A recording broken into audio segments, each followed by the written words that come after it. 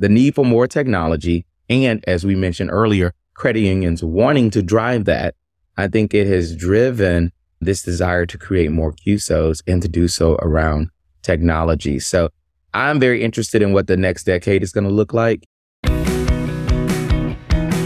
Welcome to part 2 of our 2-part series on 22 Minutes in Lending, featuring Ronaldo Hardy, President and CEO of NACUSO. We continue our deep dive into the future of credit unions, CUSOs, and the impact technology will have on the industry.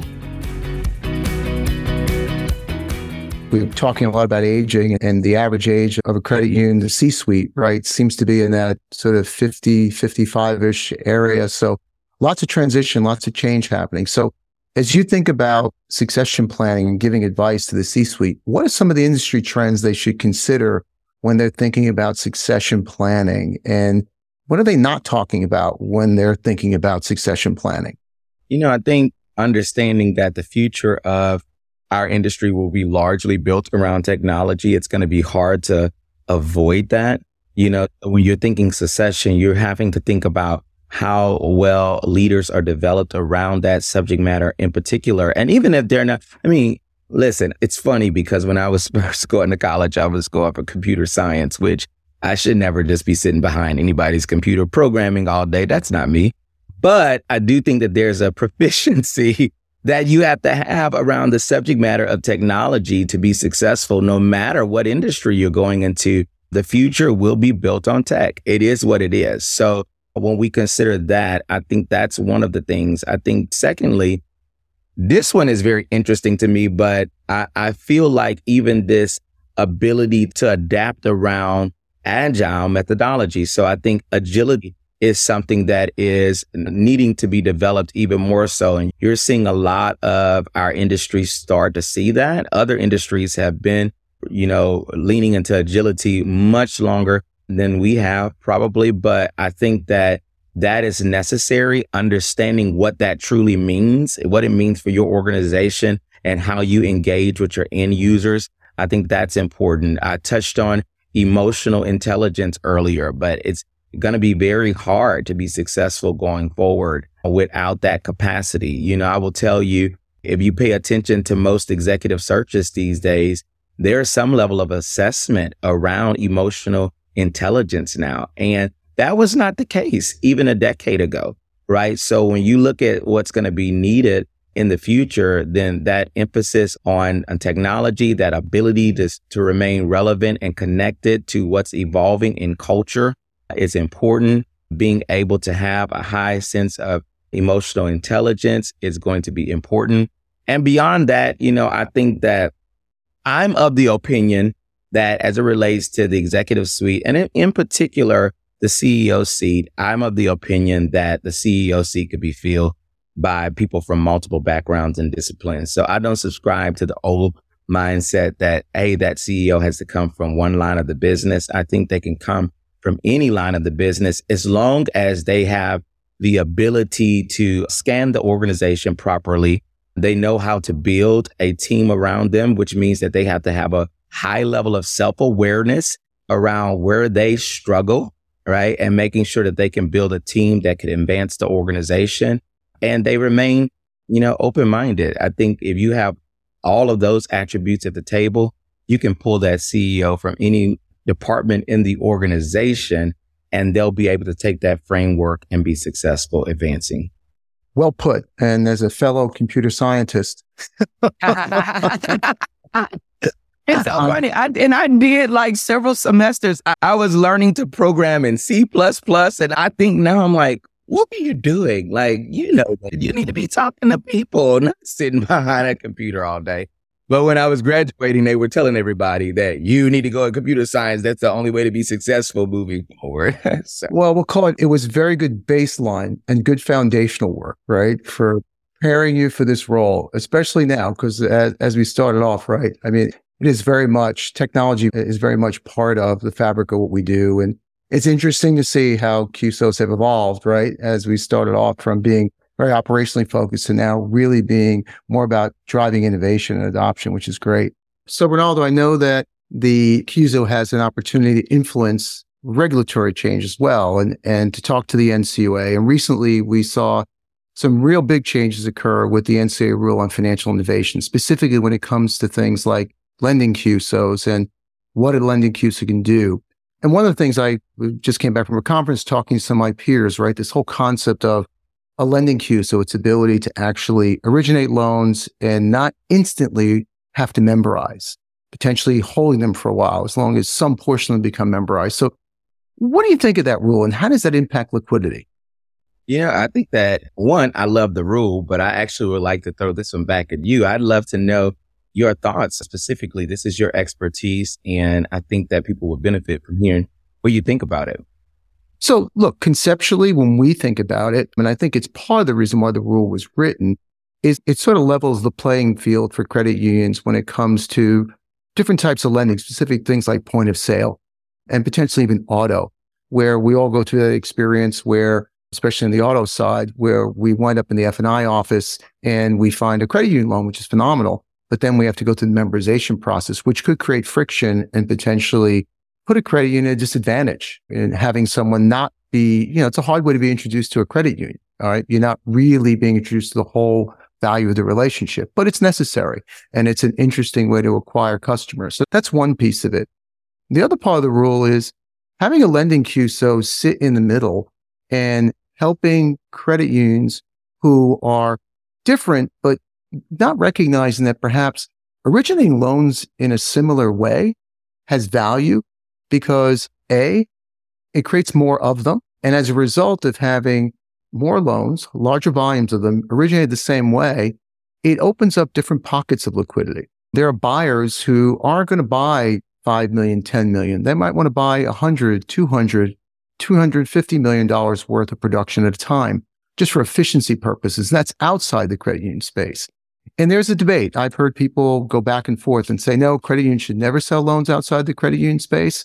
I'm a big believer that all originators should produce organic production and then look to sell it, because I do think it makes them better originators over time. It improves their underwriting capabilities. It creates a group of buyers who become critical, right? And critique the way you're originating your production.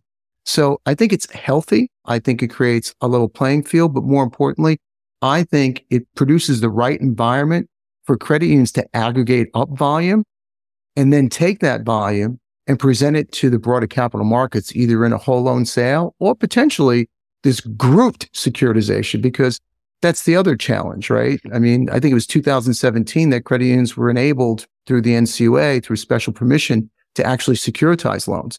But we've only seen maybe less than a dozen securitizations, and they're typically 250 million, most of them autos. So that's not enough to turn the wheel on some of the discussions we had earlier about the liquidity crisis that potentially, right, our credit unions are going to face or are facing today. Hello, this is Margie Click, CEO and President of Agriculture Federal Credit Union. As a $360 million credit union, we're always looking for ways to innovate and expand our financial solution offerings to attract new members. That's why for nearly a decade, we have been partnering with LendKey to attract and acquire new credit union members. I actually learned something today because I didn't realize all it took was $1. That's all it takes. That's all it takes. I actually, because when that question first came, I was like, it's interesting. I wonder. And I sent it to Brian just to verify. Fascinating. In all those years, because we have a QSO we started, which was member student lending, but we did not participate in it for a bunch of reasons. I think the big concern we had was more about how it might impact our investors. That was the other question I was trying to get at, right? Because a lot of investors look and go, I don't know that I want that credit union money if it's going to be money where potentially they don't want liquidity the same way an investor might want liquidity. Now with Payrailz, I think that investment lasted a long weekend. It was like less than a year before the credit unions turned around, made the investment, right?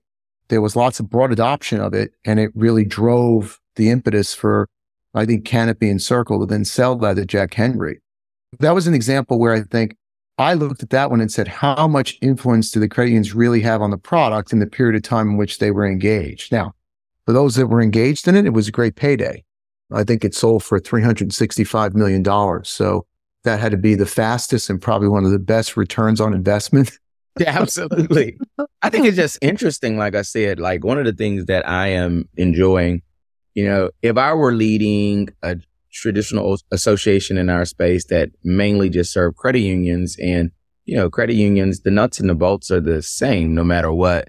I mean, the strategy could be different, but they're going to have lending, they're going to do deposits. There are things that are consistent across the board. I find CUSOs to be fascinating. And that's one of the aspects of my job that I find extremely interesting because I have to take so much time understanding what each one does, what lane they're in. And then there are so many different iterations of CUSOs today. So, I mentioned earlier, there are the traditional CUSOs, insurance, wealth management, business lending, indirect lending. And then there are like the traditional CUSOs that operate in that way. And then there are CUSOs that are delivering some of those traditional services, but are now operating more in a fintech environment. And then there are the really large, CUSOs. And it's just very interesting to see in this lane and world how diverse CUSOs actually are. And even for us, finding ways to make sure that we organize ourselves in ways that we can serve them all, no matter where they see themselves. Because I will tell you that there are some that are organized in more of a traditional format, and that's what they want to be. And they don't want to necessarily move into what we're seeing CUSOs grow into. So, and they are also strong and profitable and thriving and should be served well, right? And then there are those who are kind of advancing. We're seeing this evolution now, and I actually think the need for more technology has driven the desire to create, let me say this, the need for more technology. And as we mentioned earlier, credit unions wanting to drive that. I think it has driven this desire to create more CUSOs and to do so around technology. So I'm very interested in what the next decade is going to look like. I happen to think that what we do at NCUSO is going to be very important to our industry over the next decade because we're going to help to shape what the future looks like, how credit unions become entrepreneurs themselves, reimagine themselves, get into new lanes of business that strengthens them and helps them to reach consumers better. I'm excited about that, so. I love that because I think that was great the way you described what happened. I have a different question I want to go back to because I think the change in the way for the roles of CUSOs, like years ago, when in the days of like when Co-op was first formed or Cuddle was first formed, for a CEO to assess whether or not they wanted to become part of that CUSO, I think the first thing they had to decide was, am I a user of this service? And then the second was, I'm making an investment. And then for that investment, what I'm going to get is probably maybe preferential pricing and a patronage dividend. Did I have that right? Was that sort of the full value circle of what it looked like then? I believe so. Although that happened when I was being born, basically. But from my history lessons, I would agree with that assessment. Right. And then today, right, and you think back of when you're in the CEO spot and now what it requires to make this decision. Now you're looking at a new piece of technology. Potentially the investment's probably a bit more, right? Because the stats are showing, right, that this isn't about putting a couple $100,000 in. This potentially might be millions of dollars that you're investing. So how does that raise the bar and how does that change the knowledge that current CEOs and future CEOs will have to have? Because this is an investing decision in a piece of technology. What I think it does is it increases responsibility on both sides, right? So if you have those who are organizing as a CUSO, let's say I'm not in the original discussions and this CUSO concept has emerged and now I'm being, brought into the discussion or I'm being asked to be an investor. I think that it increases the responsibility on the CUSO to be able to adequately convey what it is that they're doing, to be able to show how the business model is going to be strengthened, and to make sure that that credit union knows that they are going to be safe in investing in that CUSO from a financial perspective, but then also that they will be able to adequately deliver the service that they promised, right? But then I think on the credit union side, the responsibility has also increased. how are you evaluating? We all have a sense of responsibility around vendor due diligence, as you are trying to invest in anything, right? But I do think if you're going to become an investor in a CUSO in particular, then making sure that you're digging deeper, because this happens to be members' money that we are investing. With that understanding, it's like let's just say I had a group of 5 people that they said, we trust you to take our money and you're going to do the right thing with it. And, we don't totally know what we're doing, so we're trusting you. I'm going to think long and hard about what I do with their resource, because I don't want to be frivolous and lose something that did not originally belong to me anyway. So I do think that it is important to be able to evaluate properly, which kind of goes back to what we were talking about earlier around even talent. Have we prepared talent to be able to assess in that way? And some of that is, how we, brought in the necessary education into our industry. Hello, NACUSO, us, bringing some education to the table. And also, do we send our employees to the right types of places to get the information that they need to grow and to learn and to be able to make better decisions? So, yeah, I do think that on both sides, there's an increased responsibility in how we evaluate opportunity to make sure that it's safe and sound. I'd like to add this to the discussion a bit. What I'd love to see is a stronger sense of CUSOs and fintechs helping to drive sustainability. And especially when I say that, especially as it relates to small credit unions. So I think that when you look at our industry, I understand the power of collaboration and consolidating to do so. I am not one that will advocate against it, because I do believe that there are times that it is absolutely the right thing to do. But I also believe that we have to protect our industry. And part of protecting our industry is protecting smaller credit unions. So at my first credit union, which was a lot smaller, I came very close to organizing a CUSO. I pulled together about 10 credit unions. And what we were trying to do was achieve economies of scale by merging in our back office operations. So building that collaborative environment, being able to get collective bargaining and things of that nature by coming together. Because my thoughts were, I want to make sure that we can survive, so that I think that trying to move forward in that way and protecting that aspect of our movement, it's not only great for consumers, but it also brings a sense of dignity to those who are working every day to try to do what's in the best interest of their communities. And there are times I think that we can lose sight of that in ways that I wish that we wouldn't. And I'm not saying everyone does, but I do think sometimes we lose sight of that. So I really want to see the emergence of CUSOs, or even the focus of those that are already out there, and fintech. So I think that we need to be thinking, how do we strengthen sustainability, especially in the small credit union environment? Oh, look, it goes back to, I think, something you said in a prior podcast, that CUSOs exist to allow credit unions to gain a competitive advantage by being collaborative. And I agree with you, especially when it comes to smaller credit unions that don't have the resources, and in some cases may not have all the knowledge, right, that's required. And the wisdom of the crowds does matter. It does help, right? It does allow people to come to common understandings of potentially complex technology, pooling resources to afford that technology, and then sharing best practices and how to deploy that technology. So, we go back to your comment about why CUSOs exist. That collaboration can be applied even to the smallest of credit unions. Well, listen, thank you for the time. This has been really awesome. Also appreciate all our listeners tuning in. Make sure you subscribe so you can enjoy future episodes, and I'll meet you back here for our next 22 Minutes in Lending. Thank you for listening to the 22 Minutes in Lending podcast. We hope you enjoyed today's episode. You'll find links to any resources mentioned in the show notes. If you're enjoying our show, please be sure to subscribe and leave us a 5-star review.